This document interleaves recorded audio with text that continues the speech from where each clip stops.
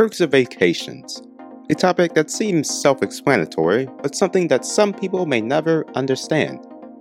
Why is that? Taking breaks is something that we as people don't like doing. We want to always be striving to better ourselves, or more importantly, bettering others. At most, at least from what I've seen, workplaces and places that focus on work don't focus on having a functioning mindset. More on that on Wednesday. They focus on getting the most out of you for the time you're present, and then what? You go home, you're mentally drained, your battery's running drier each day, but you have enough juice to clock in and clock out each day.